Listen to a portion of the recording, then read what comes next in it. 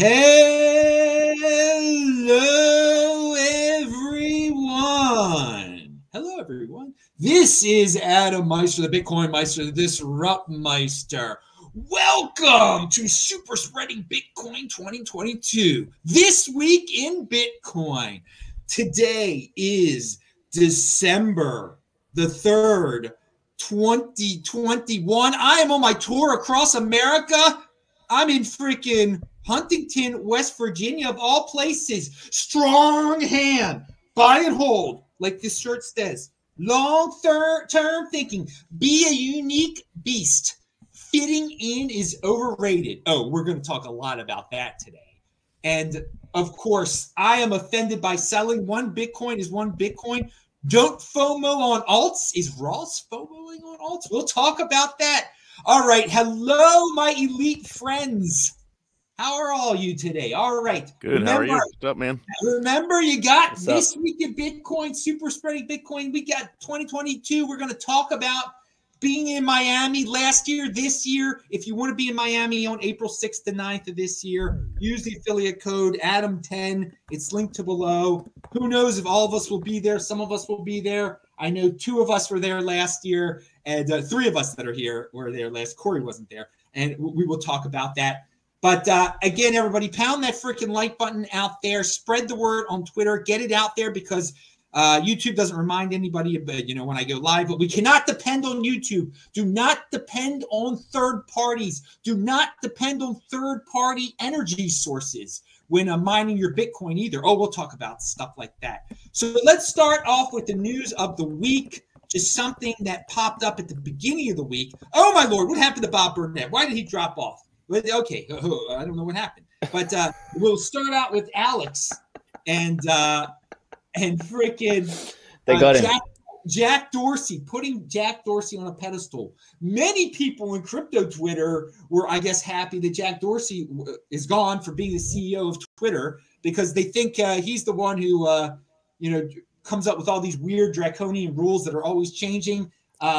And then some people believe, well, how could it be Jack that does all these horrible things on Twitter? He's such a Bitcoin fan. Well, now he's putting his money where his mouth is, maybe. And he is just going full Bitcoin, Jack Dorsey is. He is not going to be the CEO of Twitter anymore. Maybe he just doesn't like that Twitter is become so arbitrary in who it bans and whatnot. So we start this conversation with Alex because his Twitter feed was banned and it's never come back. And he's linked to below with his new Twitter feed, and all these guys are linked to below. And I advise you follow all of them. So Alex, is it a big deal that Jack Dorsey is going full Bitcoin? Do you believe a word that this man says? Will it make a difference for Bitcoin? Will it be bad for Bitcoin? Look, Jack is to me. Uh-oh. Have I lost you guys? No, you're there, baby. You're beautiful. Oh, Svetsky, you please, why don't you hear us? You were great. You were about to say something awesome. And there he goes. So instead of Svetsky, Corey will have to start off. Yeah. All right. Well, I can't say I'm surprised that he left because I think it was kind of a long time can you coming. hear me? Yeah. Go ahead. Yes. Yeah. You're good. Corey's in the middle. You'll follow Corey. So Corey, keep going. Oh yeah, I'll just quickly say I'm not surprised that he left. I think it's grown to something that he doesn't really like, and the censorship, all that kind of stuff. So I think he's really focused on something that's decentralized, not controlled by a single entity. That's what I'm hoping.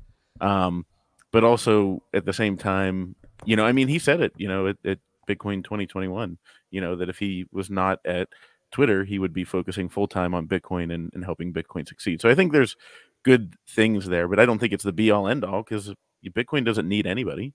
I mean, we all know that. So, if he's going to help, then great. Make some of the hurdles a little smaller, that'd be great. But yeah, I don't think it's, the biggest news. I think it's a big news in a headline sense, but it's not, it's not going to change much.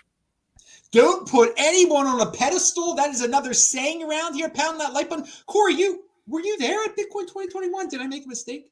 No, so I wasn't. I was planning on going, and then right beforehand, I had a family health issue, so it was like, you know what, it's better to just stay home. So I actually canceled everything. So everything's good on that front now. But it was a hectic time for me. So, but I will be there next year, barring any more emergencies.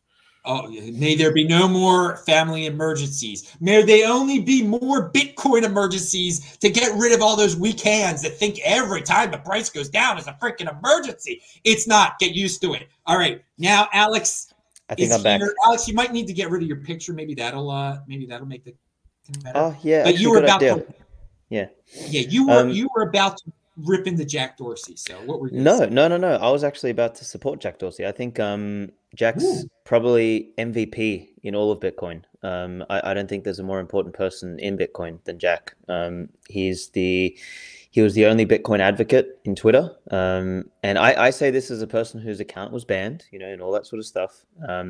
I've spent some time alone with Jack, discussing his position on Bitcoin, his position at Twitter. Like, he was the only thing standing in the way of Twitter becoming a complete shitcoin fest / social justice warrior sludge fest, and all of that. Like, and literally you see the day that he leaves, and I would argue that, and he hasn't told me this personally, but I would argue that the reason he left is that the corporate pressure from the Silicon Valley soyness that company has become, was pushing to do more censorship. Like, I mean, literally the day after he leaves, what do? They hire a content health minister, okay, like and whatever else. So it's like, they enable Ethereum tipping and all that sort of stuff. So in my mind, Jack was at least what I do know is he was one of a very few number of people in Twitter that was Bitcoin only. A lot of the organization was against him, and he was the counterforce to that. So I love Twitter as a platform. I think it's one of the best product creations for the internet since like ever.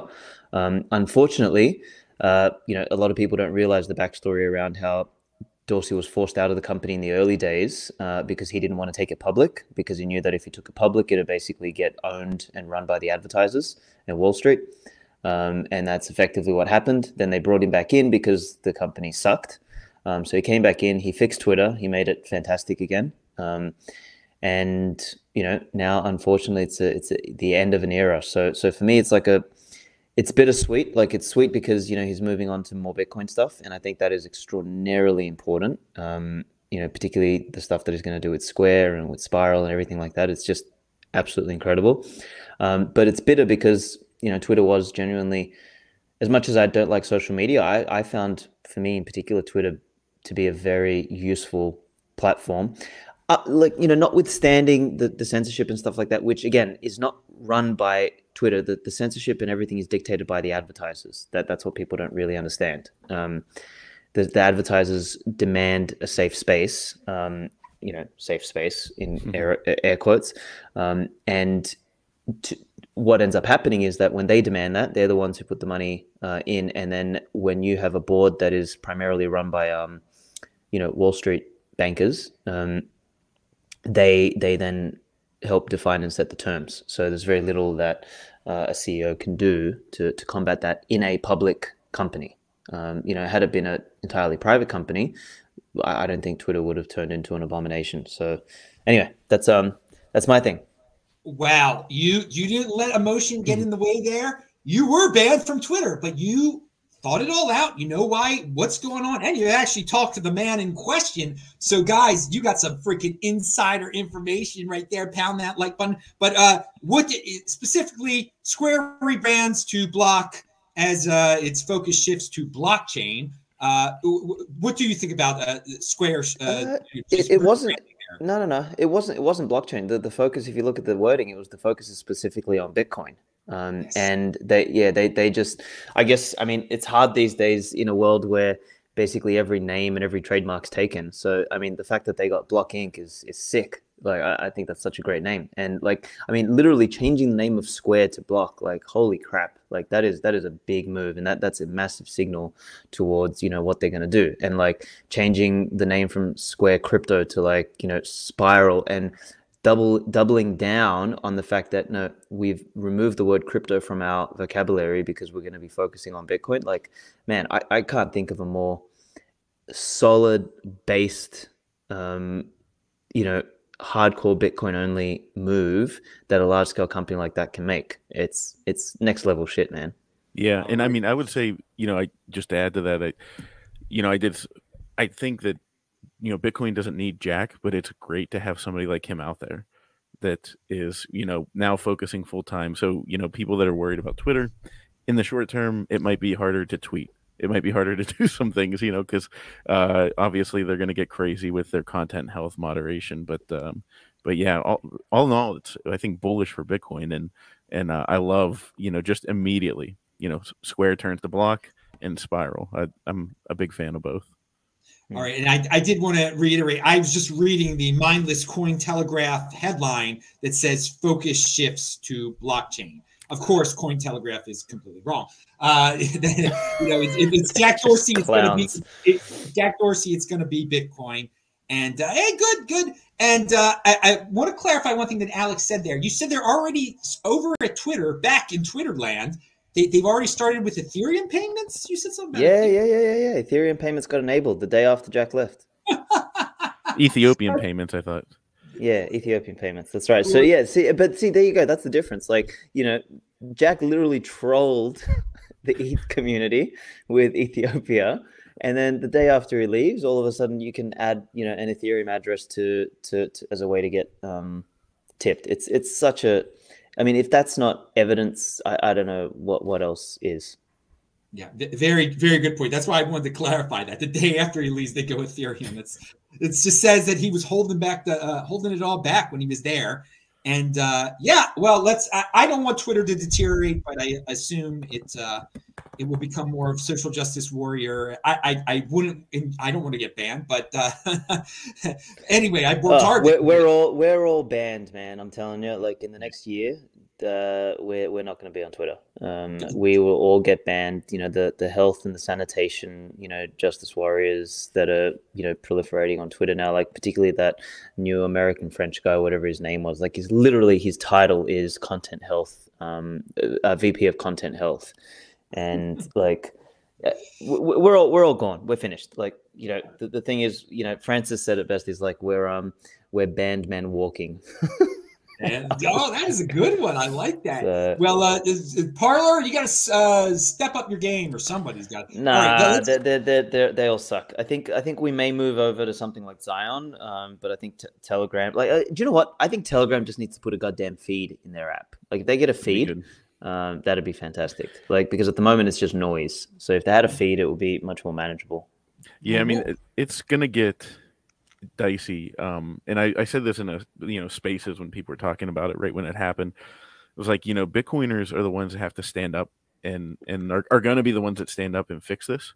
Because I mean, I don't even show my company's name. But like, I have a streaming platform, and my whole story about how I'm not a shitcoiner is that I almost made a shitcoin by like coming up with a token and going down that route, and then realizing that, wait a minute, why would I make a token? The only reason would be to enrich myself. So I realized that's wrong. And it's basically a decentralized computer network that can host videos so that things like YouTube banning and all that kind of stuff can't happen. And I had this big idea. I talked to, you know, some developers, and they're like, oh my God, this can happen. So we're like ready to go. And I'm like, that's what needs to happen with Twitter, that, you know, there will be a new thing.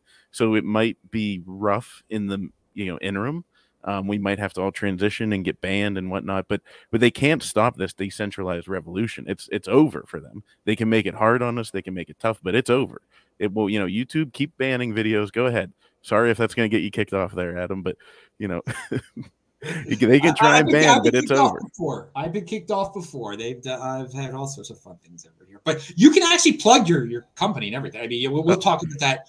That's why you're on the show. We want this insider information. Stay tuned. Corey's gonna share this awesome info with us. Hey, Adam, can I jump in on a little bit? Oh yeah, well I wanted to give you a proper introduction here, Bob. That's okay.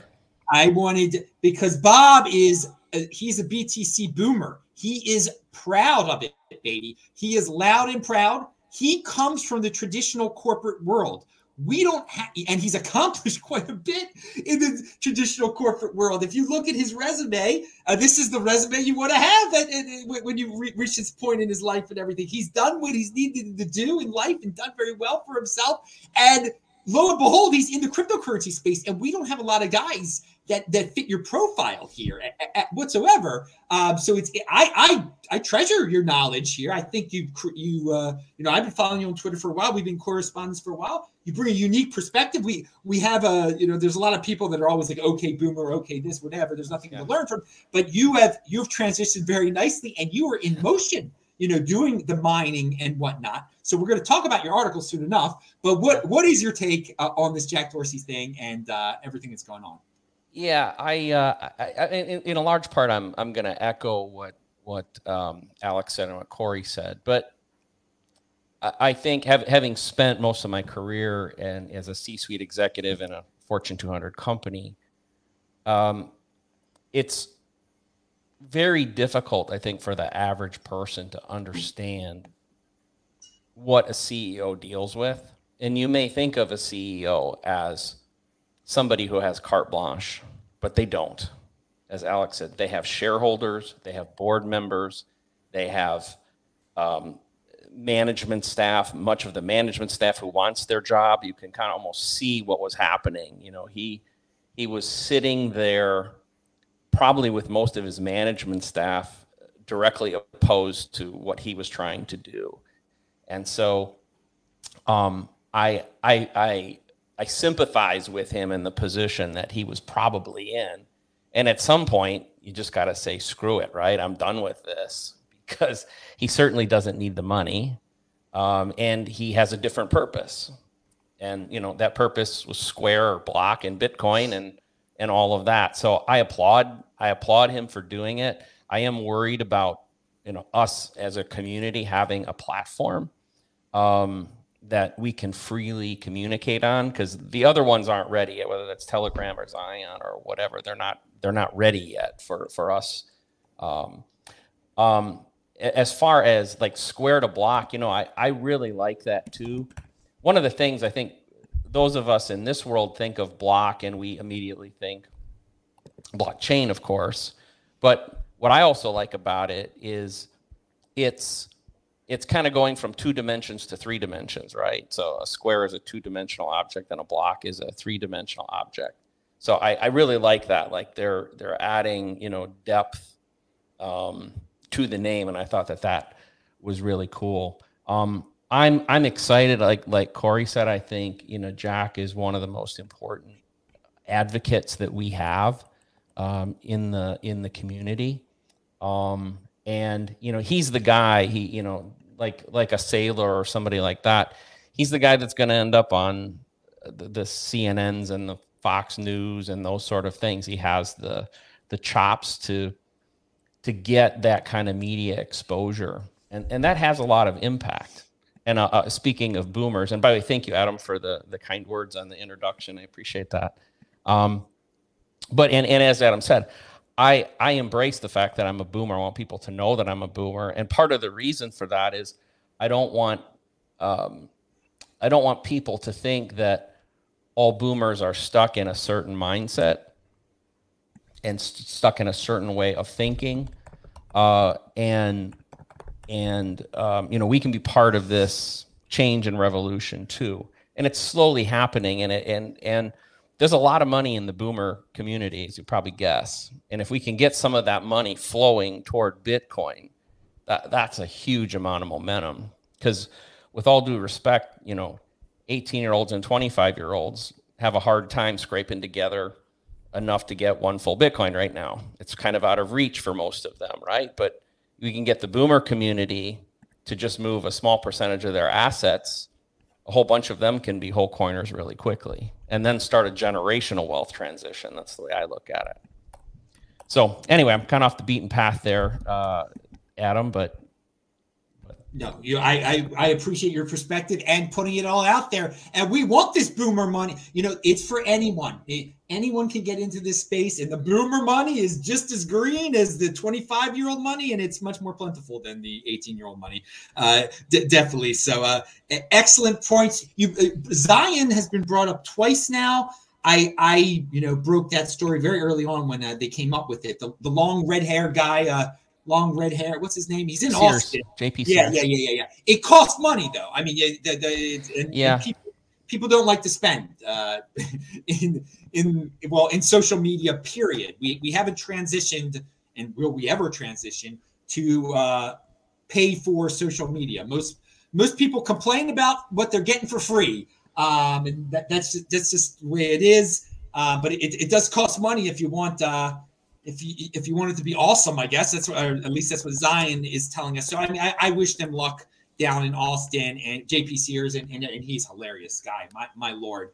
So we will see how that evolves. We will see how Twitter devolves, and we will see Jack Dorsey, as you said, Bob, on CNN, on Fox. He will be a guy spreading the good word about Bitcoin, and I think it is a good representative if all stays cool with him. And again, I never put my faith in anyone too much. He could go crazy one day also, like Roger Ver did. I mean, you never know. You don't put anybody on a pedestal. Okay, now before we're talking about one big name there. Well, first of all, I want to thank a crypto miner Kevin for the 10 Canadian dollars. Oh, dude, we only need like 60 more bucks to get the one Bitcoin show. Remember, the one Bitcoin show, we got to raise $100 to do one of those every week, and we're almost there. We got 60 to go. But this week in Bitcoin, Super Spreading Bitcoin 2022, this show, we do this every Friday. Thanks to our friends at Bitcoin Magazine, and they are really friends with all of us here because two of the guys publish articles, and we'll talk about their articles in Bitcoin Magazine soon enough. But we're talking about big names in the space. Ross Ulbricht is a big name in the space. But he's in prison right now. I'm going to read you one thing about he's selling NFTs, his art to raise money. And, is this going to alienate him from his supporters in the Bitcoin community? Is this a step toward NFT legitimacy in the Bitcoin community? The quote that I wanted to read that I cannot find, basically said he was not familiar with NFTs before this, and so he since he's in prison, he didn't know the controversies that surround it, and there's a lot of people in the Bitcoin community that are not big fans of NFTs, to say the least. But he wants to raise some money, so I don't know how much this dude really knows about NFTs. How much can you really know about NFTs when you're rotting in a prison? So. I guess I'll start with Corey here. What's your take on Ross Ulbricht going at selling? And it looks like they've raised a lot of money with Ross Ulbricht art NFTs on Ethereum. That's what this is. That's what it's come down to. Yeah, so the first thought I had was, exactly what you said. How much could he really know about what NFTs are? Because, I'm under the impression that he probably isn't in a normal jail cell. What I mean? Like, he's not catching the news. He's not catching a whole lot of stuff. That's the impression that I'm under of what he's probably living through. I'm not giving him, I don't think it should alienate him from anything. Cause I mean, first of all, how much does he know about it? Second of all, the dude is serving his, time. And he did what he needed to do for Bitcoin and served his country, I guess, not country, but served his Bitcoin well, and is paying the price for it. So to me, I just, one of those things, people get so loud about stuff like that, and I'm like, you know what, like, you just let it be what it is, and just sit back and see if he says more about it. But also you have to get in other people's state of minds. What are they thinking at the moment? And I can't even imagine how bonkers I'd be going. You know what I mean? Like, I would have probably invented like soap on a rope coin by this time if I was in prison. So like, I'm not riled up by it. you know, but I could be wrong because I'm so new to this space. So, you know, I'm only a couple years in. All right, Alex, your thoughts on Ross in this situation?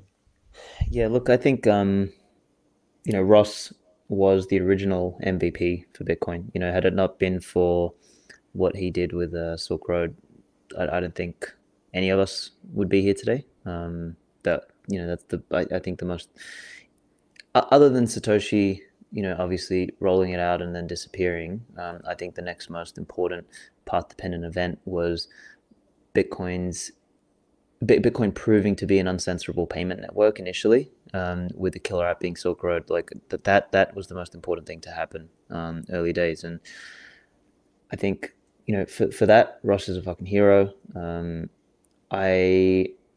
Like you said, that, you know, when you're sort of stuck in a place like that, you know, it can do damaging things to a person. So, like, you know, he's not exposed to the sharpness of Bitcoin Twitter. He's not exposed, you know, it's probably hard for him. Like, he's not going to be able to read our Bitcoin magazine articles, you know, where we talk about the remnant and all of that sort of stuff. You know, he's not going to, you know, maybe there's a difficulty of him being able to get books on, you know, the fiat standard, or, you know, the Bitcoin standard, and, you know, GG's 21 lessons, etc., that, you know, we're all using to sharpen ourselves.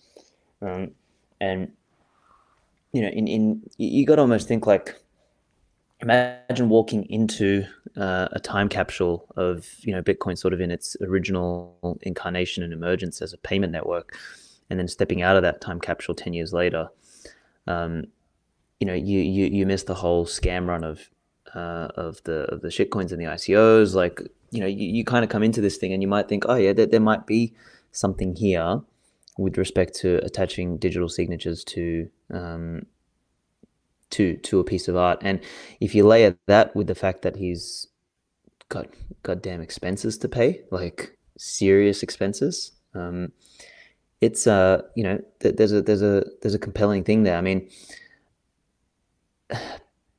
if you're facing multiple life sentences in prison, doing an NFT, like, is such a small fry reason for people to go all funny on the guy. Like, I mean, I remember a little while ago, he said, I think he said something about, you know, shitcoins and rolling a coin or something like that. And, you know, and even I was kind of like, oh yeah, what the hell are you talking about? You know, but the more I mature as an individual, the more space I have for someone like him in particular, who's literally had his life stolen by the state for doing something completely non-violent, and for building what amounts to a useful website that took violence off the streets. Like, you got to be kidding me. So, yeah. Yeah, your time capsule analogy there, it's exactly what I was thinking. So you took some words out of my mouth there. Having been incarcerated since 2013, Ulbricht hasn't fully participated in the NFT explosion taking over crypto. So again, part of him is stuck in 2013, people. Like, he doesn't, like, he doesn't catch up on the news at all, you know, when you're in freaking jail. So you got to put that perspective there. Part of his Bitcoin mind is in 2013 still. Imagine that. That is a very interesting time capsule. The Silk Road creator wrote that when someone suggested selling his art as NFTs, which are digital tokens of ownership, he had no idea what they were talking about. But with the help of others, he learned and began developing them. Okay, so Bob, what's your take on Ross? I give him a long leash because, in part for the reasons that were already mentioned, and then the other thing is just sheer desperation. If I was sitting in that cell, we talk about alienating him. He's already alienated. He is in full isolation. So he's already got that issue. If I was in that position and it was selling kidneys or you know, God knows what I would do if it meant I had a chance to raise the money, to raise visibility, to maybe get out someday. I'd do anything. Most people would probably, if they were honest with themselves, would do the same thing. That, you know, it's easy for us to sit on the outside and have these high moral standards. And I think think we all view the ethos of Bitcoin and promote it and try to live it and breathe it. But man, it's a whole different thing when you're there, because I think survival probably takes precedence over the ethos of Bitcoin. Yeah, good point there. I mean, when you're desperate, you're desperate. Thank God he doesn't have to try to sell a freaking kidney, that we live in a digital world where he can do this without, or a family member would have to sell a kidney or something. You guys get the point there. So I haven't been on crypto Twitter that much, or Bitcoin Twitter this week. So I don't know if anybody was attacking him or anything like that. Again, words are just words anyway. You got to do what you got to do. All right, so let's move on to. But thank you everybody for your awesome takes on this. We'll go to Alex with his article about the remnant. Now this article came out a while ago. Many of you guys out there know that I'm of the opinion that there's some people. I talk about 80%ers and the 20%ers of the world. That the 20%ers are the ones that actually do stuff and are the ones that are mostly don't drool over the TV and think for themselves and better their lives and are proactive about learning. And I don't reach out to the 80%ers. I don't do. People say all the time, Adam, if you had better graphics, if you had better this, if you had better that. I'm not. This isn't a freaking fashion show, okay? I'm not here to please the 80%ers. I'm here to talk about what I freaking believe in, all right? And I understand that only a small segment of the population, be it 20%, 1%, whatever, is going to catch on, and I'm cool with that, okay?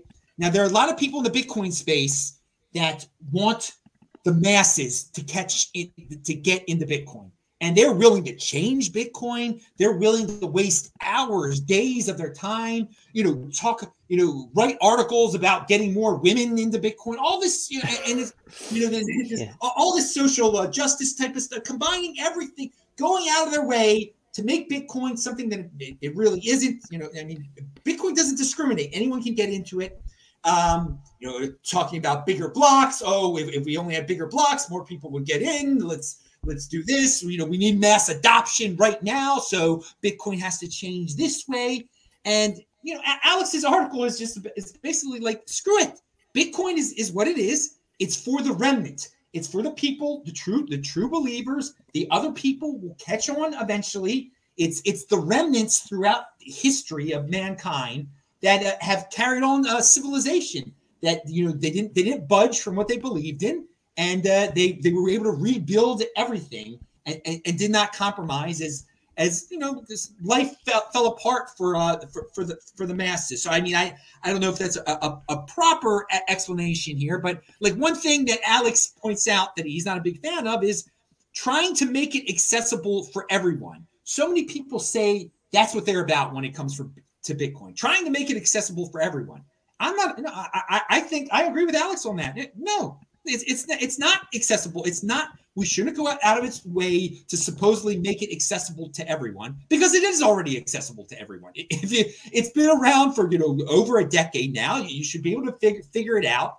But Alex, take it away. Tell us about the remnant, where you got the name. The article is linked to below. It's in Bitcoin Magazine. I really enjoyed it because I've been talking about 20%ers and 80%ers for quite some time, and he really takes it up to another level. So take it away, Alex. Thank you, Matt. Look, I think it was literally written for people like you. And, some people accuse me of like, oh, you're echo chambering and this and that. And I was like, yeah, whatever. I don't care. I actually, I'm a exclusionary principle maximalist. In other words, if I don't like someone, I just get away from me. I don't need to like you. I don't need to hang around with you. And like this whole idea of we're all in this together, kumbaya, we see where that's taken us in the last 2.5 years, right? We're not in anything together. Like, just may the lemmings just get away from me. Like, I just don't want to have anything to do with them. So for me, I honestly think there is an argument, and there is a place for the idea of just like a natural elite, people who are naturally good at their craft, who have a really naturally I don't know if should call it like a royal or a pristine or a strength of character that is exceptional. It is the 20% of the people you meet, and I think that archetype, that kind of person, is the kind of archetype that is attracted to something like Bitcoin, that is attracted to individual sovereignty, that is attracted to personal responsibility. And for me, the whole premise of the article, and it was inspired by an essay called Isaiah's Job, written by Albert Nock in the 30s, which inspired everyone from Rand to Rothbard and all that sort of stuff. And the premise of it is, I guess, in there, there's a part where God talks to Isaiah and he says, "Do not dilute your message to appeal to the masses. Keep the signal pure to attract the remnant, because they are the ones who make the difference. So by all means, go out and speak from the top of the mountain, but know that 80% of, I think that what they use in there, 99 will walk by and not listen, but one will. And the one who does listen is the one that matters. And for me, that's like the thing about Signal, is that, if we try and, Vitalik Buterin is actually a good example, and Ethereum is a manifestation of the idea of appealing to the masses.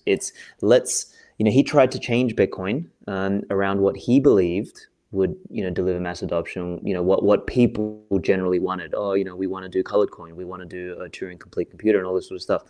But he broke against the reality that was Bitcoin, which is, hey, idiot, you can't change it. So what he did was he went and built a platform for the masses. And the masses just don't understand, man. Like for the masses, they'll gladly walk into a gulag smiling, or they'll walk into the promised land smiling. They won't know the difference. They won't know how they got there. They won't know what happened in the background to get us there. They won't know, that they didn't have any input in that. Like, so it's either we as the remnant, like the 20% who make the difference, like we go and set the stage, set the pace, and build a new standard that is unlike what the other standard is, or we cater to the dumbest denomination of the planet, so the herd, the sheep, the morons, and we build something that they're familiar with, which looks exactly like what they're familiar with today, and we just rebuild the gulags. Like, that's what crypto is. Crypto has literally missed the memo that Bitcoin is a money that is not run or issued by anyone. So what do these crypto monkeys do? They copy the technical architecture of Bitcoin, and then they issue their own money. It's like they literally did what Bitcoin stands against. So it's complete madness. But you look at the lemmings, you look at the sheep, and if we ask them what they want, that's what they want. So by default, I now err on the side of, I don't care what you want. We're building Bitcoin, and you'll get to Bitcoin not because you chose to, but because you had to, because of starvation. And if that's the case, then so be it. That's what you deserve.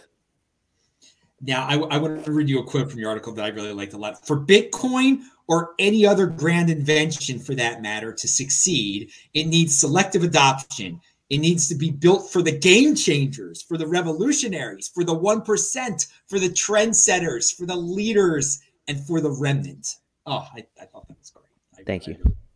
Thank you. That was beautiful there. So I literally, just before this talk, I just released Remnant Part 2. So it's called The Remnant, the Remnant, the Parasite, and the Masses. So it's the follow-up to that article. Well, it sounds like a Rand piece there, and we're talking the Parasite. Where was this published? I had no idea. You're springing this on me. This is great. Bitcoin Magazine just released it this morning. All right, this is that's a must read. Also, that isn't linked to yet below, everyone. But his original article is. I got to find the second one. We all got to find this this second one. And I actually, I did my homework, and you said it was based on that piece from the 1930s, and I actually got an audio version of it, and I listened to it, and that was awesome. That was also good. It definitely inspired you. No doubt about that. It was good that you put it into a modern view for all of us. So people should check out that also. So thank you. Bob, what did you think of the article?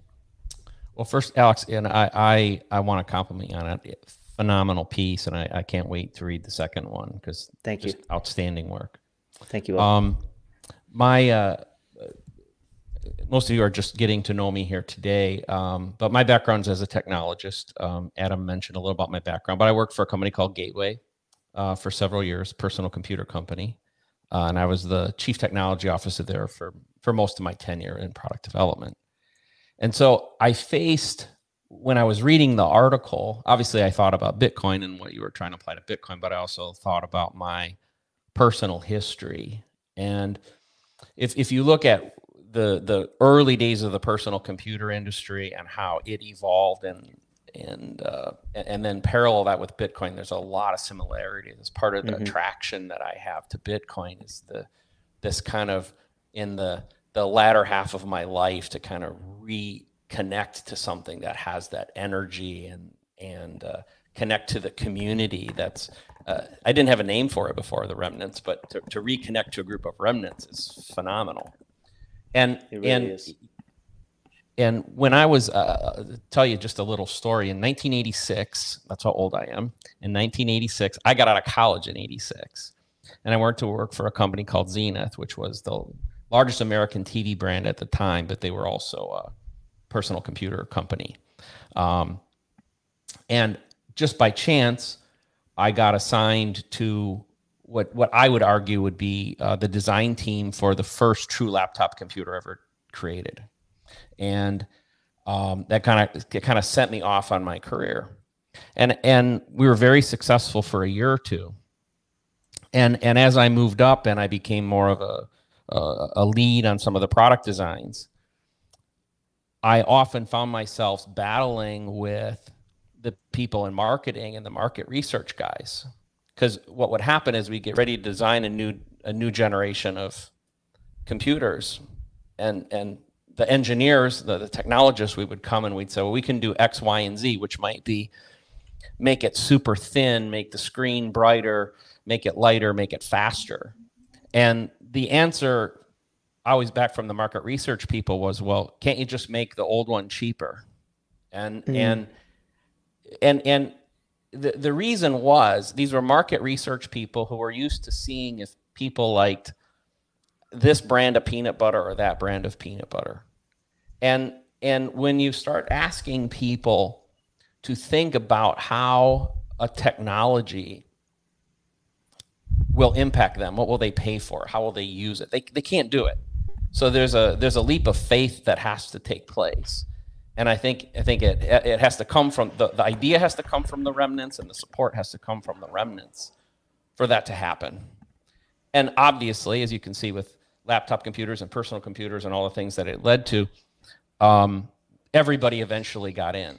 And there's that quote. I don't know if it was a Sailor quote or whatever, but everybody buys Bitcoin at the price they deserve. If you've ever heard that one, it's kind of like the same thing. Like everybody got a computer, everybody got on the internet, everybody will get Bitcoin at the time they deserve it, right? And if you get in late, you're way behind, right? You've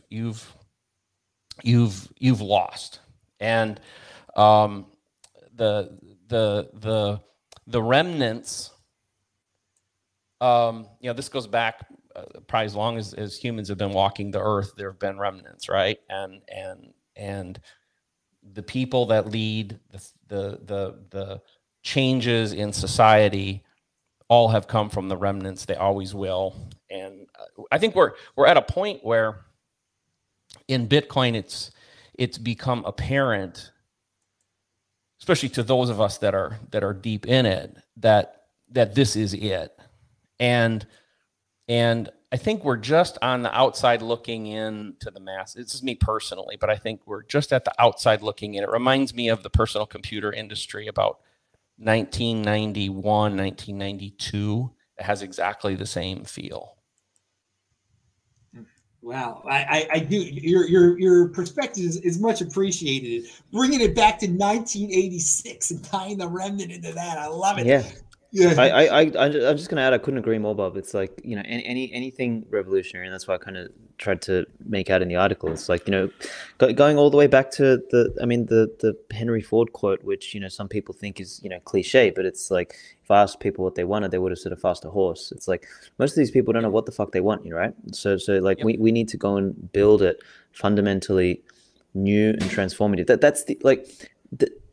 The literal definition of something new is something that hasn't come before, which means the majority of people aren't going to be able to envision it or understand it. And Bitcoin is an example of something that is unlike anything that came before it.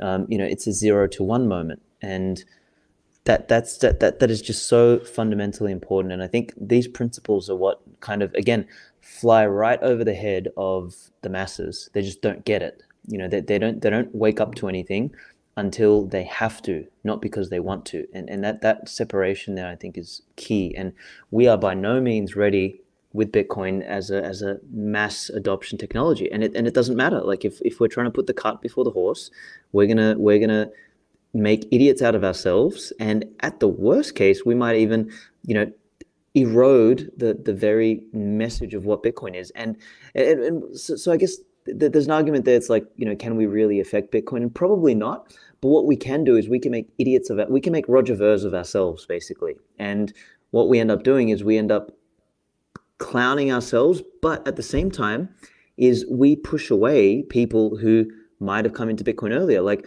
I originally saw Bitcoin around 2012, and I dismissed it because I was too busy with gold and silver. And I'm sure along the way, because I didn't get back into Bitcoin until 2016, and somewhere between 2012 and 2016, I vividly remember watching some Bitcoin documentary and Roger Ver crying, and I was like, who is this idiot? You know, like, and I honestly was turned off by Bitcoin around then. I was like, what's wrong with these people?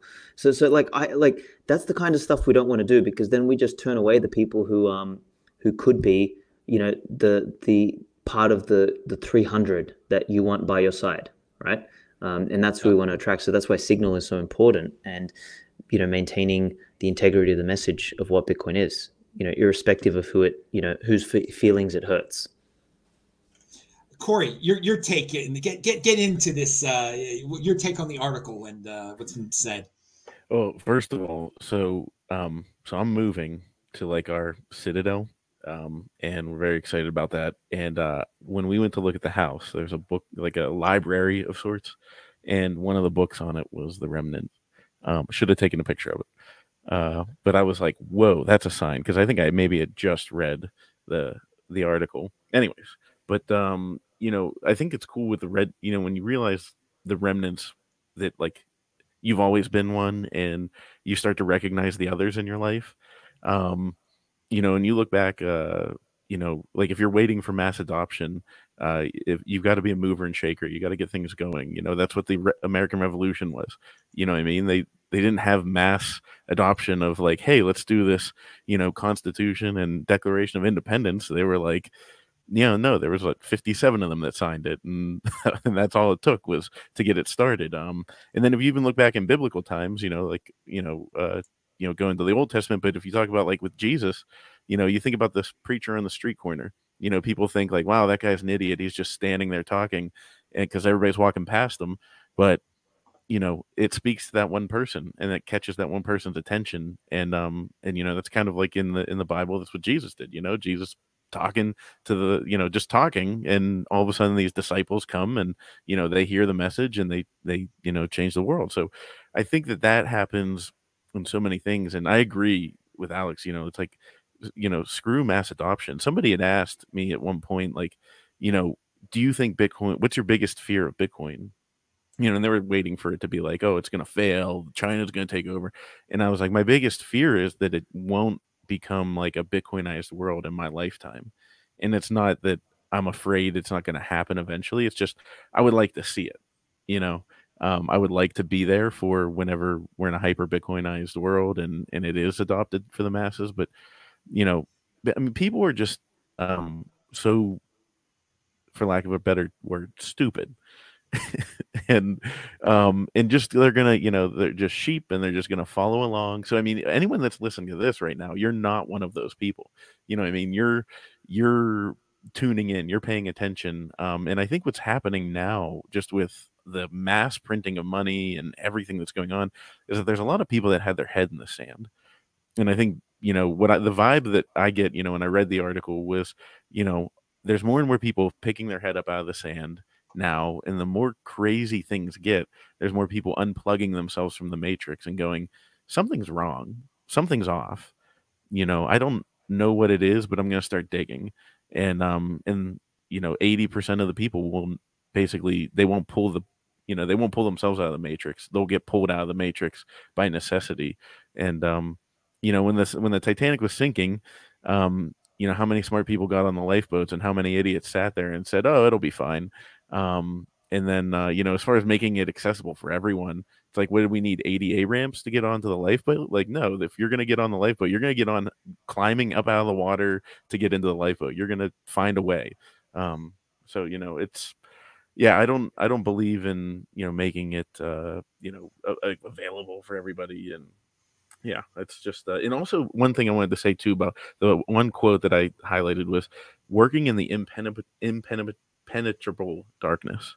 I love that quote, Alex, because I think a lot of Bitcoiners probably, we all feel this, because I started my podcast as a hobby and it keeps going and it's fun and I enjoy it.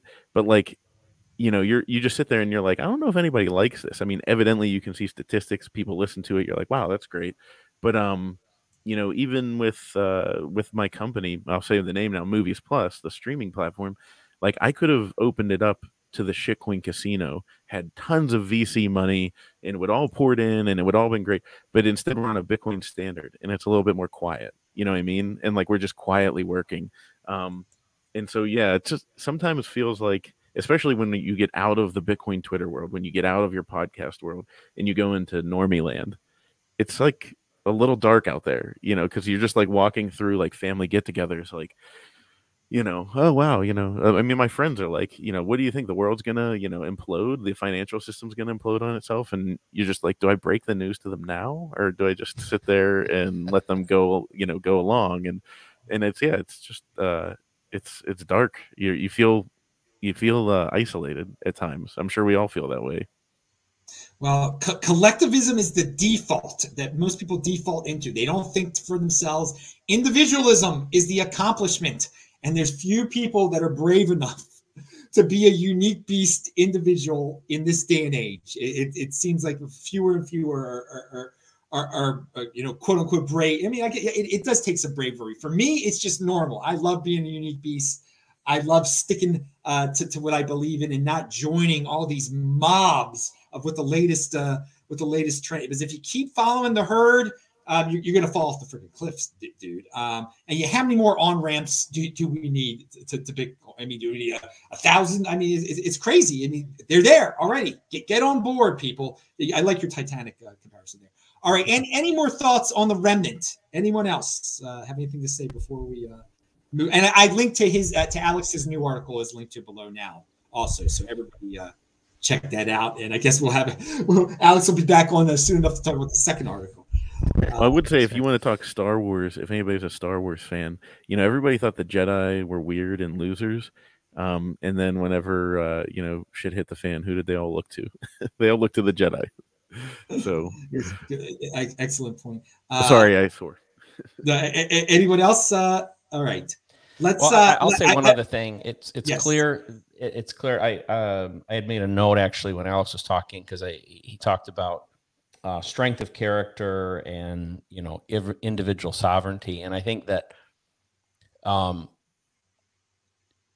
people of high intelligence don't necessarily have those characteristics, and they I think confuse themselves and think of themselves as remnants because of their intelligence. But give me an average person, average intelligence and high confidence and individual strength, and I'll go to war with them over the other group all day long.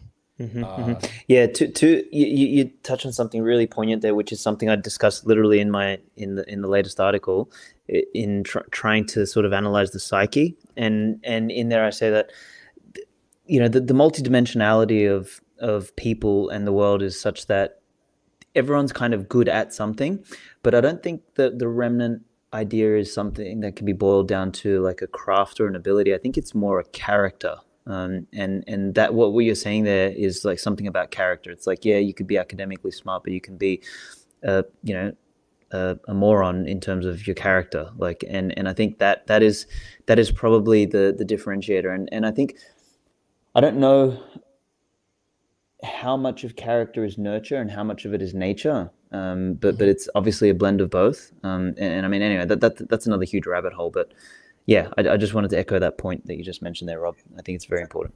I agree with you guys. Character over intelligence, a lot. I mean, there are plenty of geniuses out there that unfortunately are they're followers. They really are, and they don't think for themselves. They don't use that incredible tool in their freaking in their mind. I've been shocked actually at times, very, very disappointed, because I can identify high intelligent people pretty fast, and it's like, whoa, this guy is not all he could be at all. He stands for nothing, and so what's the point of having that thing up in your head?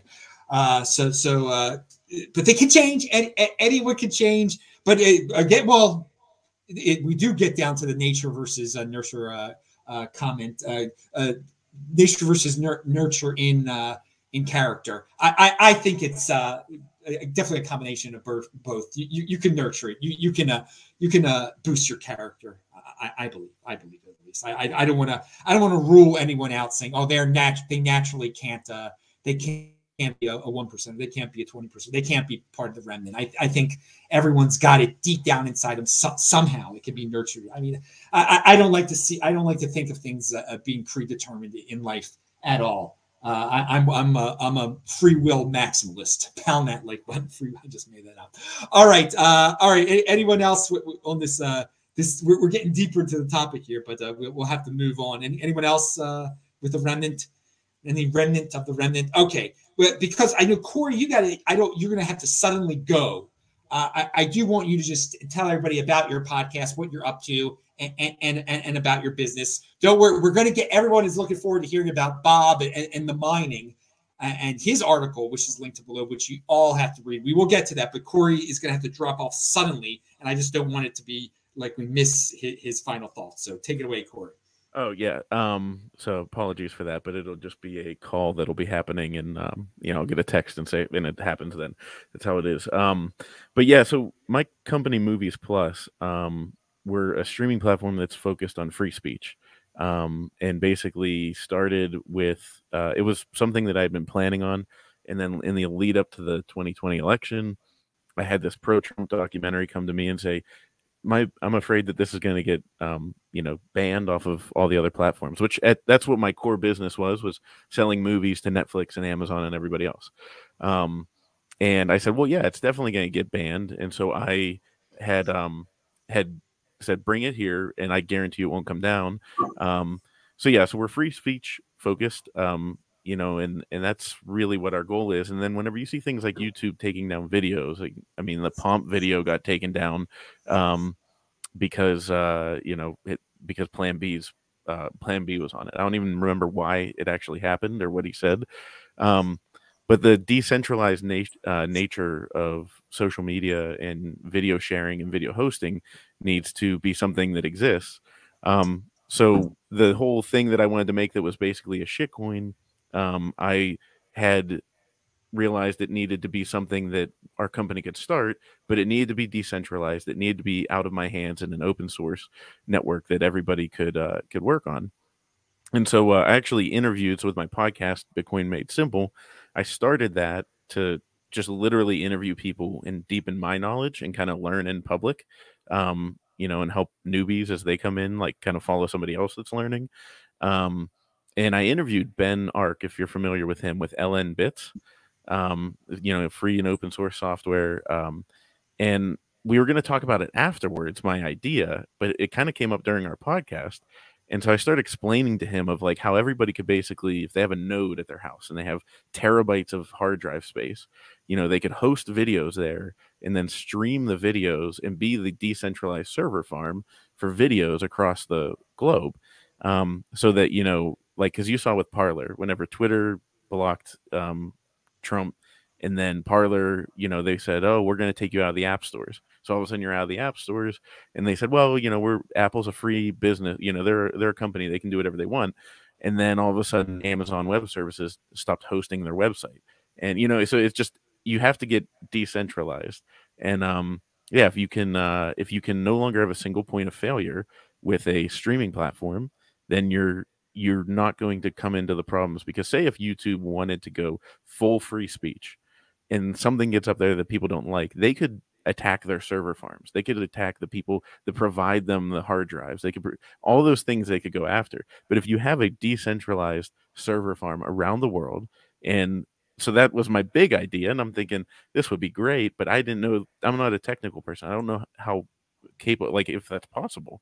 And as we're talking about it, Ben's like, yeah, like, this is totally doable. And he just started going through, and he's like, as soon as I get done with El Salvador, let's start talking and build this. And it could be over the Lightning Network, and assign hash functions and signatures and all that kind of stuff. And you can provide, because we'll then pay people for their server use. So like every certain amount of data that you provide, we will then, you know, compensate you for it. And it's something that we're paying for anyways with server farms. So it's something that I'm really, you know, that's like my big focus. And that's why I said, like, you know, I could have gone and gotten a ton more VC money and just be making a bunch of movies, which is really what I want to do. Like, I'm a movie maker. I want to make movies. I have a long list of movies and TV shows that are ready to be produced. But this is a little bit more important to get this started right and get this put in the right, get the foundation set for it, because it's going to be a few years before we're properly decentralized. You know, it's going to take some time. So in the meantime, we're slowly getting content up there. But yeah, that's what we do. We you know, people can sign up for a free trial. You don't have to pay for anything. We're getting Bitcoin documentaries up there, all that kind of stuff, and we're going to try and start hosting live web you know, videos and all that kind of stuff. So things like your show could be up there, podcasts, everything. So it's all a work in progress. We've got, you know, I think like 1,000 movies available right now. And if you love Christmas movies, if your wife loves watching cheesy Lifetime movies, we've got a couple dozen of those up there. But yeah, that's the long and short. I mean, we're a streaming platform, but we're really focused on how we can incorporate Bitcoin into the world. And I got my investors to do it all in Bitcoin. So when we got our first investors on, it was 100% in Bitcoin, and we haven't cashed it out. We're operating on a Bitcoin standard. Oh, it's good you haven't cashed that thing out. That's you're doing well then. There is no cashing out. There is no selling. It goes the other way. The profits go back into Bitcoin. So offended by selling. Tell that like button. Corey is linked to below. So if you got questions for him, DM him. And just you're sitting there. You do the podcast too, don't you? Do the podcast? Yeah, Bitcoin Made Simple. Yeah, and you had Luke, my counterpart, Luke Mikic, a fellow Aussie of Svetsky. I think you might have talked to him too as well. Yes, I have spoken to Luke. Okay, I didn't know you guys were doing that together. That's fantastic. Luke's a legend. Oh, he's great young kid. He is brilliant. And he's gonna say I'm being too kind, but he is. We do a weekly show, and it's his like sharpness and my smooth brain. And he's explaining to me, you know, how everything is going. But yeah, he's brilliant, and I cannot recommend follow Luke Mikic. But yeah, Bitcoin Made Simple. If you find us, Luke does a weekly interview, I do a weekly interview, and then we do a weekly chat together where we just kind of talk about, you know, what's going on. Well, Luke was, again, as you've referenced, he was on the show like 2 weeks ago. And yeah, he's inspirational. He's really young and he's doing so much. It just shows you how much there's so much opportunity in this space. So he jumped on it. You jumped on it. And I know you're not going away, but Corey might disappear soon. But so thank you for being on, Corey, if you do disappear, but stay on if you don't disappear. And so I do want to say I want to hear as much as I can about Bob's, because my business partner actually called me yesterday and said, hey, what do you think about starting a Bitcoin mining operation? I was like, man, you have no idea. I just read an article about this. Okay, so that's a good segue. Because now it is Bob's turn to talk about his very recent article in Bitcoin Magazine that is linked to below, that I read, that I found very inspirational, talking about wild horses, comparing animals and wildness to the Bitcoin mining sector, and he does a very good job of doing it. Bob is involved in basically mining with stranded energy sources. That's a lot of what you do there. But the article, what really hit me, really stuck out to me, is that a lot of mining operations are relying on energy that is generated by corporate sources or sources that perhaps could be turned off, and in that energy that's fueling all of the Bitcoin mining on this planet or in this country, whatever. I mean, like 99%, maybe 90% is coming from some sources. And then it would be great for this space if more mining operations got onto the wild sources. And those would be like stranded energy, ones that they totally controlled. So I might have butchered some of that, but I didn't know it was so overwhelming. And then Bob, and then the article also goes on into the size of the operation. That if an operation is too large, it is a big target for the government, and if the government took it out, that would be very bad. So it would be great if there were more medium and small ones. And I already knew that, but I really, and he'll talk about this more. But again, I'm very intrigued by the unfortunate fact that most of the energy is not coming from stranded energy, not coming from sources that can be controlled easily. So, Bob, take it away. Summarize your article. Tell us all about the sector and what you're doing. Sure. Thanks, Adam. So, just a little background. So, what I've been involved with for the last almost 5 years now is the mining sector. And I'm a small to medium sized guy trying to get bigger, but and we've got 3 main sites today, one in Nebraska, one in South Dakota, and one in South Carolina. Working on one in Montana.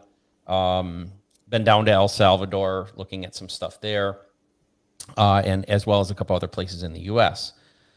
So I'm sure we'll do 2 or 3 more in 2022. When the China mining ban hit last spring, it really got me thinking, because I think that the community itself looked at the ban and gave itself a big pat on the back for the resilience of the network.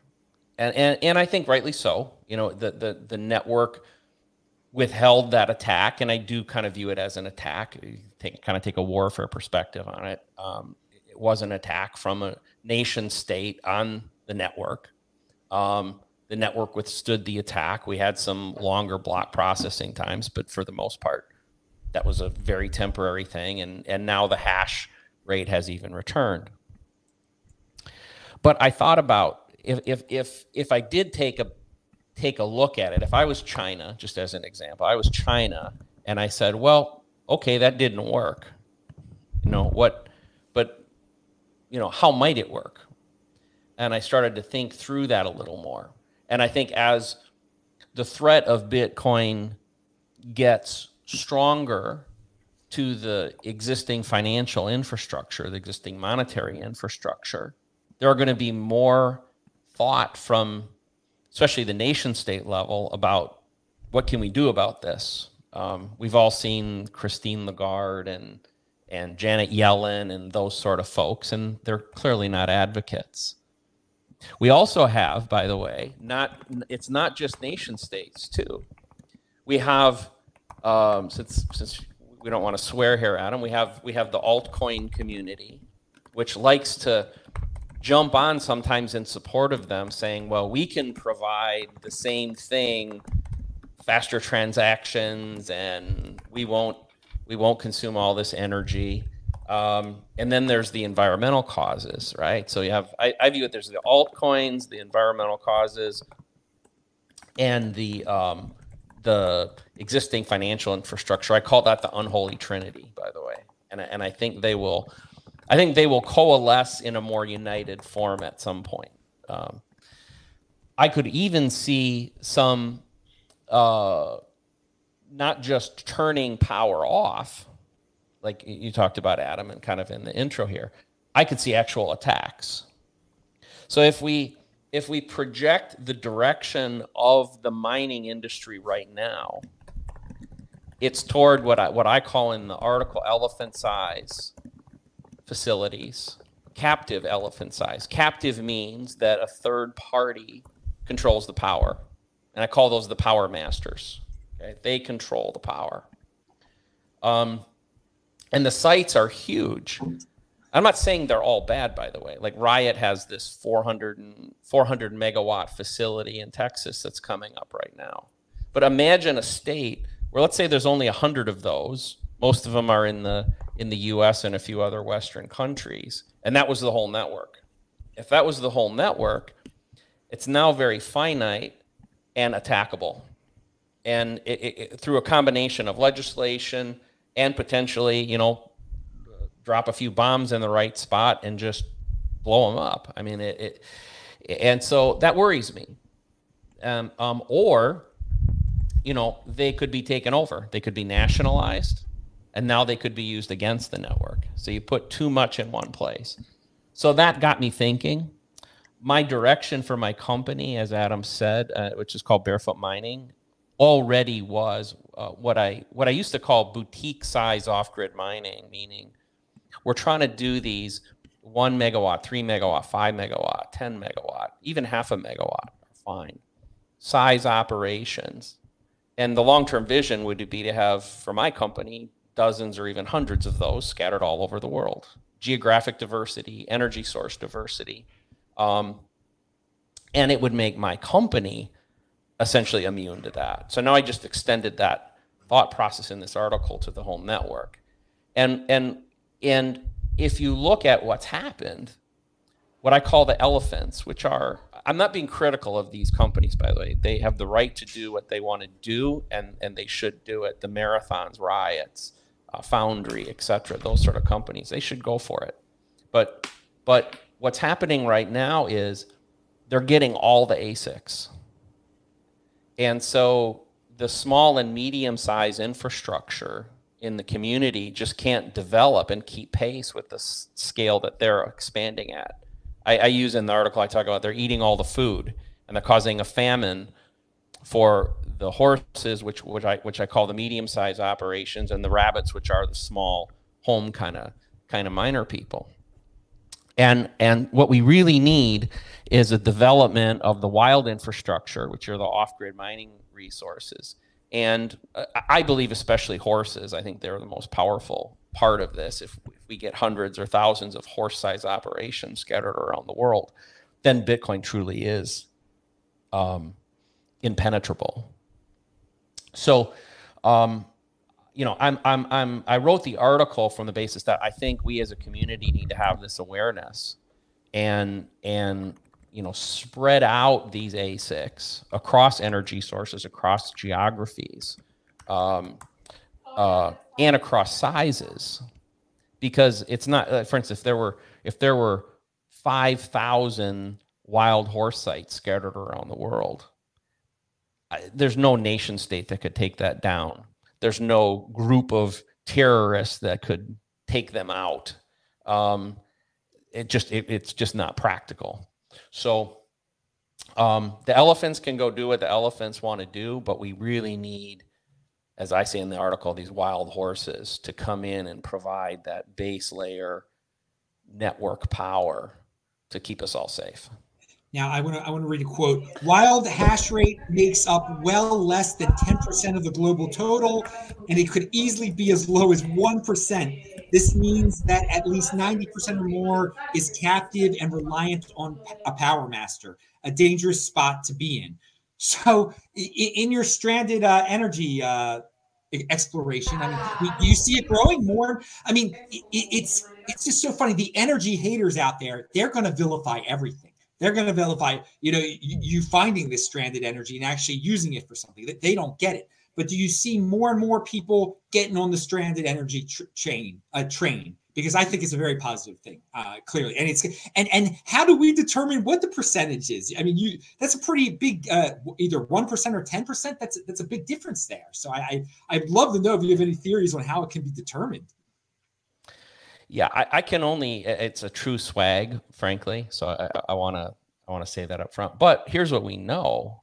We know that essentially all of the elephant infrastructure is captive. Yes. So, and we also know that almost all the rabbit infrastructure is captive. Like, so the home miners, right? The home miners are plugging into the grid, and the elephants are all plugging into the grid. That's why I say wild horses are so important, because they're the ones that they're big enough to sustain the development of a stranded energy source, say a 3 megawatt facility. It's big enough to justify the capital to go create and process that new energy source. Because that's what makes it hard. As I mentioned, I came from a background of computer design.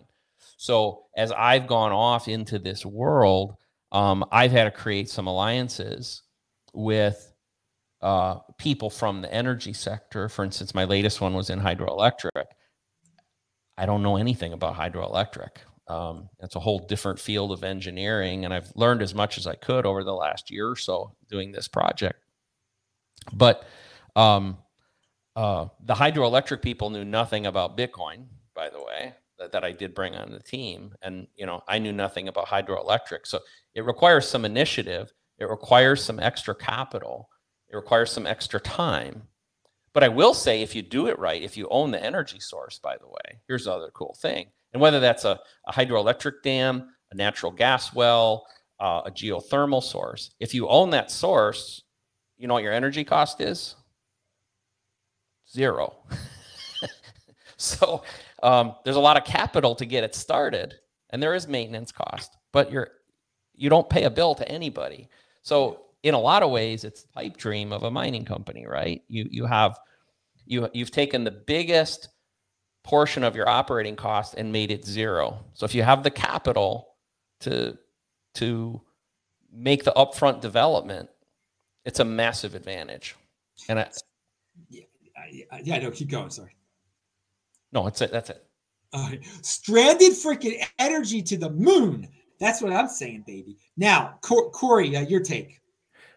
Bob, so first of all, I live in Western Pennsylvania, Pittsburgh, and obviously we at one point we're called the Saudi Arabia of natural gas.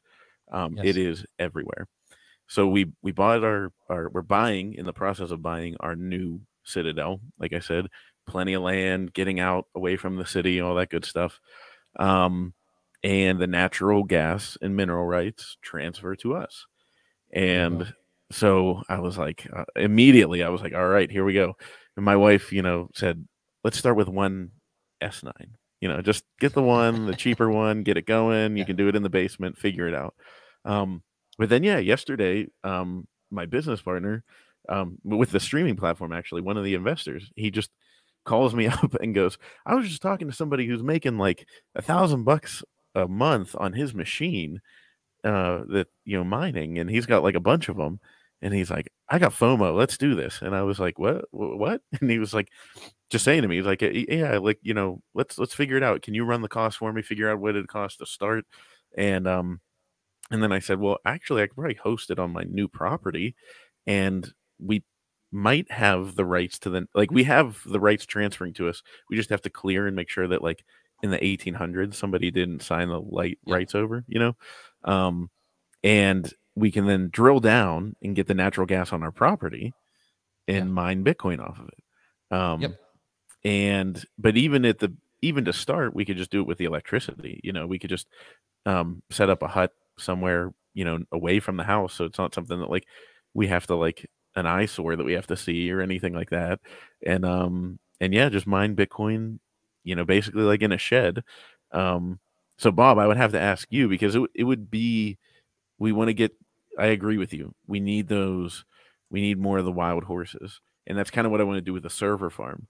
Where if they're wild horse Bitcoin miners, then they could participate in the server farm by just attaching hard drive space to their farm, and we need those wild horses so that there is no central point of failure.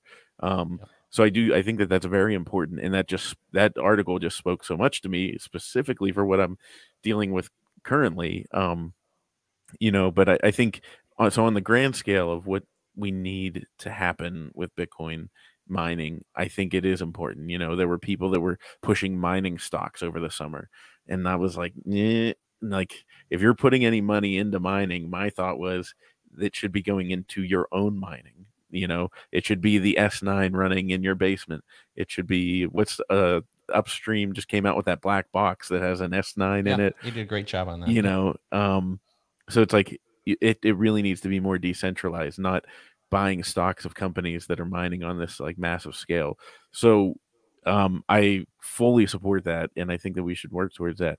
My question, I don't know if I could ask business questions on this, but like how much the capital is it required to like say like spin up like 15 S19s as far as, you know, the hardware itself, and then you know, like what do you need around it? Like a hash hut of some kind? You just build a shed and ventilate it, or well, there's the mining side, and then there's the energy production side, and you know, I'd talk to you offline about the energy production stuff in your particular situation. But you know, you're going to spend $11,000 or $12,000 per miner right now for a S19J, right in that range. Buying them on the spot market, which I would recommend, because you could also go get in line and put a bunch of money down for something that'll show up in September or October of next year. That's your other choice. So I think you're better off. Just my general advice to the public here is if you want to get involved, and I do agree with getting involved, because one, you're supporting the network. Two, you are generating Bitcoin. If you invest in the mining stocks, I'm not telling you not to do that. I have nothing against those companies, but that's a fiat play. You know, it ties to dollars, but it's a fiat play. You're not getting Bitcoin from that. Yep. You're getting some dollar based. This is how you get KYC free Bitcoin. If you choose to take it that way, yeah. Yeah, you can. Yeah. If you choose to do it that way. Yep. Yeah, you're creating. Well, it is KYC Bitcoin. Yeah, it is. Yeah. Whether you report it or not, I guess it's up to you and how you do that. I mean, the more you make it a business, and the more visible you are, the more I would say you probably want to do it the right way. But anyway, that'll give you that. And, you know, there's several good products out there in the small size huts. You know, they might be $25,000 to $60,000 for that piece, and then you got to add the electrical generation to that. Mm-hmm. So your recommendation, Bob, would be to have everybody running at least one miner in their house. Yeah, I mean, if that happens, I think that's what I mentioned that in the article. I think that's kind of what Satoshi kind of thought would happen, and he clearly didn't envision what we have today. And I opened the article saying I think he would be disturbed by it. I think he would be afraid, because he would have seen the potential failure point in the system. And I do think if everybody was a miner, even at a small scale, it would be phenomenal. You mentioned the black box product from Upstream. I think that's wonderful. You know, little 1 or 2 unit chassis that sit outside the house. Fantastic. Yeah. I agree. I think that's so important. I'm looking forward to more people going to these states that no one thinks about, like South Dakota, South Carolina, Montana. What was the other one you got it in, Bob? I got Nebraska. Nebraska. Finding this stranded energy. You never know where you're going to find it, apparently, how you can make it work. I'm looking forward to hearing about more horses out there. And I'm glad I had you on when I had you on, because we'll look back and see that you're one of the pioneers in this, just like I had Steve Barber back on my show in 2018 when he was new to turning the excess gas, the vented gas into Bitcoin, and he's become a superstar. I saw it then as a big thing. So you guys get insider early information here. Future stars of the space. So, Bob, you will of course return to the show, and hopefully some other people get you on their shows. Bob, you got to come on my show now. Yeah. I mean, well, I'd be happy to. Thank you. You wrote this awesome article. Again, it's linked to below. Follow him on Twitter. But people should be reaching out to you now. I thought it was a great article, and it did open my mind to the importance of not relying on these third-party energy sources and just going out there as an explorer and being creative and finding some that you personally own, which is freaking, you're absolutely right. The cost becomes zero when you freaking own the energy sources, and don't let it be intimidating people. I'm sure there is all sorts of, who knows what type of regulation is involved, but you can own an energy source in this day and age. I don't know, set up a freaking windmill somewhere. I'm not an expert on these things. That's why I got Bob on the show. So talk to him. Before we move on from the horses and the article, any thoughts? I gotta leave, guys. I gotta run. Thank you so much. All right. So we're down to Bob here. I don't know what happened to Alex. All right, Bob. So let's talk about Miami. And as I've told everyone, we've been in correspondence for quite some time. And there I am at the Miami freaking Bitcoin conference. And there you are. You approached me with your lovely wife. Your famous, lovely wife was there who was looking great. Yeah. And it was a pleasure to meet you both. So what did you think of Bitcoin 2021? I mean, overall, I was extremely happy about the collection of people. So I met people like you that I'd been wanting to connect to for so long. And that was wonderful. I thought the content was pretty good. I thought the organization of the show lacked. And, you know, but I give them a pass to a certain degree because I think it just, I don't think they foresaw how popular an event like that would be. And doing it, the bravery to do it in the midst of COVID, I applaud them for that. And, you know, I will tell you, I will be at 2022. I've already agreed to be a sponsor. They're going to have a mining area there. I've agreed to sponsor something there. At the event, I've got a number of members on my team that will be there. Because I view it as almost a Mecca kind of event, you know, that we have to be there. We have to, as a group, be there, and that it should be something like a massive barrier. If you're not going, there better be one hell of a reason for you not to go, I would say, if you're serious about Bitcoin. A Mecca of an event. That means April 6th through 9th, you guys are going to take your secular Hajj to Miami. It's the Hajj to Miami. I will be there. And if you want to buy tickets, dudes, it's linked to below. Use the Adam10 discount code. You'll be able to hang out with Bob and his wife. Will your wife be there again this time? Lola will be there. Yep. Lola, you'll be able to sing the song Lola by the Kinks. And but you know, she's pure freaking woman, unlike that song, which would be politically. I mean, you couldn't write that song anymore. It would be canceled. It's a great. Oh, I know. Oh my Lord. But going back to 2022, yeah, 2021, they had like over 10,000 people there, and the first day, definitely they weren't ready for freaking 10,000 people. But this year, 2022, they will be ready for 30,000 freaking people. Okay. So you're gonna be able to network. It's great that you're a sponsor, and the people, you'll be able to meet Bob, and you'll be able to meet me, and you'll be able to meet everybody. And I don't know if Alex will probably be there again. Alex is probably speaking again. I think he is. He spoke this past year. I don't know. So very good. So remember, let's super spread this event, Bitcoin 2022. It's going to be fun. It's linked to below. Bitcoin Magazine is a great sponsor of this show.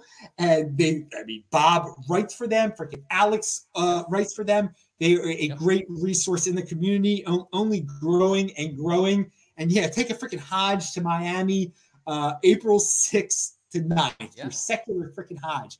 So anything else you want to talk about, Bob, before we get out of here? Anything, about the company or anything else that you're involved in? Well, first, behind me, I use it as my wallpaper on back here. That's actually from Bitcoin 2020, and that's Lola right there. And those you can watch on video. That's Lola. I don't know if you remember the Simpsons mural, Adam, but yeah, I do. Yeah, so that's from there. I will tell you. So I'm wearing a Bitcoin jersey today. So I was down in El Salvador in August. I've had several meetings with the El Salvadoran government about different mining related things. I went down there to visit them. While we were down there, Lola was meeting with apparel manufacturers.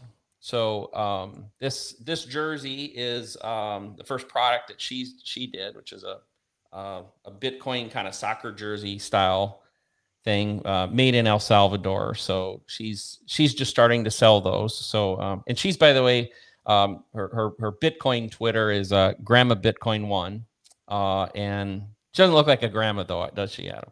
No, I mean that's her gimmick. She's a health nut. So yeah, she's very fit. She's very fit, but that's her gimmick. Calling herself she is a grandma, but she doesn't look like a grandma. It's a good gimmick to have. And I'm glad she can do. I've told people many times, if you're not technically skilled, make some freaking shirts. And I mean, there's so much that's you what can she's do. Doing.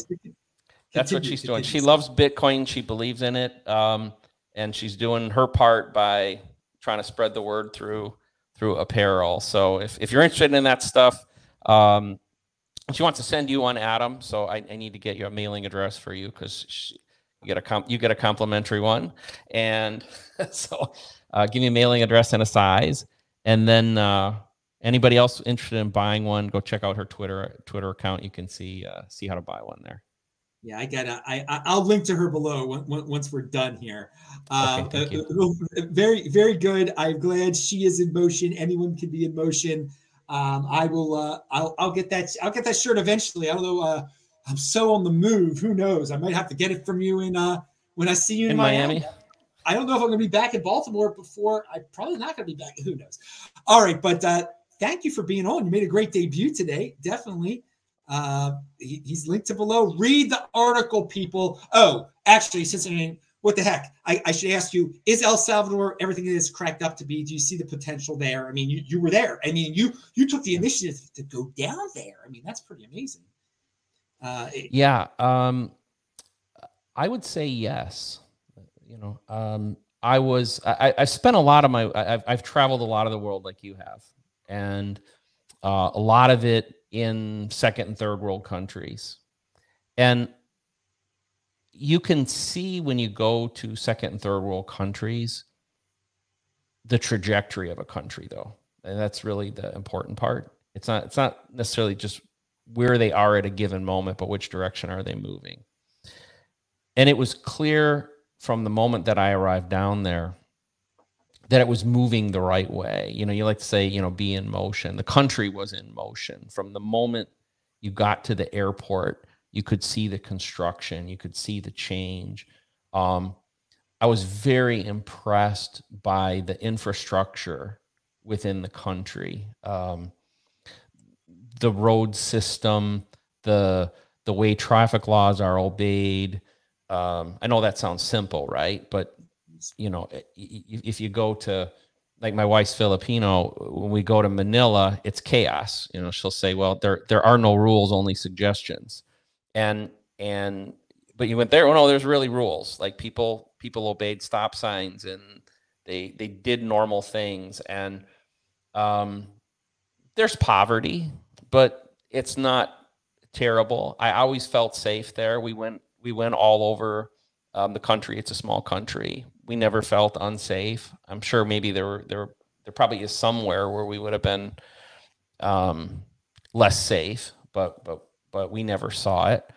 I'm very impressed, and I'm also very impressed by the government folks. I met with a lot of people within the government, and they're not like any government folks I've ever met with in my life. And I'm a boomer. There weren't many boomers in the administration.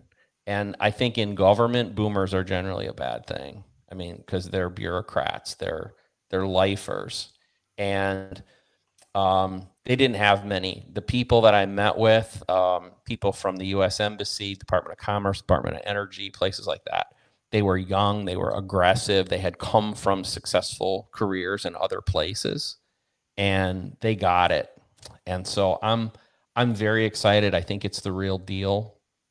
I think I listened to one of your shows from last week, and this topic had come up. And you know, whether or not it becomes the Singapore of Central South America or not, I don't know if it reaches that height, but it's going to be significant. And the lead that it has over the surrounding countries is phenomenal. And the other thing is the amount of people in the country, not just from the United States, but from Europe and from Asia that I met when I was there, who are doing the same thing I was doing, not necessarily in mining, but, you know, trying to figure out a way to invest in the country and be part of it, were massive, like massive. So there's something happening there. It's real. I think it's got a great chance. And you know, we have a lot riding on it, I think, as a Bitcoin community. We didn't really ask for it, right? It's kind of on, we kind of need it to succeed, because if it doesn't succeed, it becomes the poster child for the IMF and the ECB and all these other places to say, look what happened, you know, look what happened. And so to the degree we can all at the individual level support them a little bit, I think it's a good thing. You were definitely paying attention last week when I asked Mauricio this question about it being the Singapore of Central America. I like your take on it, that it's way ahead of everything else that's down there. And you gave some unique beast perspective there, that there are other people traveling down there trying to, you know, take advantage of the apparent economic freedom that may be available to outsider investors. And yes, those of us who have traveled around the world do like your description of, you know, how there are some law. I mean, when you're talking about a foreign country, it's good to just get it straight out. Does it work normally? Does it function? Do people run through stops? Is it more than suggestions? That is very important. A lot of people are so used to living in the United States where everything is works. If you're talking about another country that's, you know, you want to know if things work or people are sane, if you're safe. So these are legitimate things to talk about. And again, you talk about boomers that were in government beforehand. I got to say something about your boomer gimmick here. You were born at the very end of the boomer period. I did the math at the beginning of the show when you gave a little bit of last year. Yes, I'm the last year. You're the last year. So guys, it is just it's a label. That's all it is. He is because there's a big difference between being born in 1946 and 1964. There is at least now there is in terms of how healthy a person is. You know, when you've 1946 is 75 years old now. That's also a boomer. But you're a young boomer, and it is just the label. People don't get carried away with it, but we do appreciate what you do have that cannot be denied is that you gave your previous title, where you worked out there, out west, very well respected outfit and what you've accomplished. So it is great to have your perspective here in the space. So and thanks for giving us your time today and writing that article, and keep them doing what you're doing in freaking motion, as I say. Well, all right, thank dudes, you, Adam. That is the end of the show. If you stuck around this long, you got some unique beast insider information about El Salvador and mining and everything. I want to wish everybody a happy sixth night of Hanukkah is tonight. I will be lighting the candles soon enough. Shabbat Shalom. I will be lighting the freaking Hanukkah candles in West Virginia. There are not many people that can say that tonight. I will tell you that. But there is some very interesting. I will be doing videos, if all goes well, about my travels and things that I've experienced. And a lot of people want to paint towns like this, Huntington, West Virginia, as havens of hate and white supremacism and everything. I got to tell you something. There is something I saw on the street that you got to see it to believe it when it comes in terms of Judaism. I mean, I was shocked, and it was a very good thing. And I was very, and that's what you guys don't make stereotypes. Actually visit places before you try to generalize about them, whether it be El Salvador, whether it be Huntington, West Virginia, because Huntington, West Virginia is a very friendly place. Everything that I've experienced here. So pound that like button. Shabbat Shalom, everybody. We will be back with This Week in Bitcoin, Super Spreading Bitcoin next week. Hopefully, if you guys send 60 more freaking bucks, we'll do the One Bitcoin show, and I can do some Beyond Bitcoin and show you what's going on in West Virginia or where I am next week. I'll be in Kentucky. Where will I be? Bowling Green, Kentucky next week. Okay, so I'm Adam Meister, Bitcoin Meister, Disrupt Meister. Shabbat Shalom. Thank you, all three guests. Again, and everybody have a great weekend, whatever you're doing, whether you're lighting the candles for Hanukkah or whatever. So see you soon. Bye-bye. Thank you, everyone. All right. We're done there.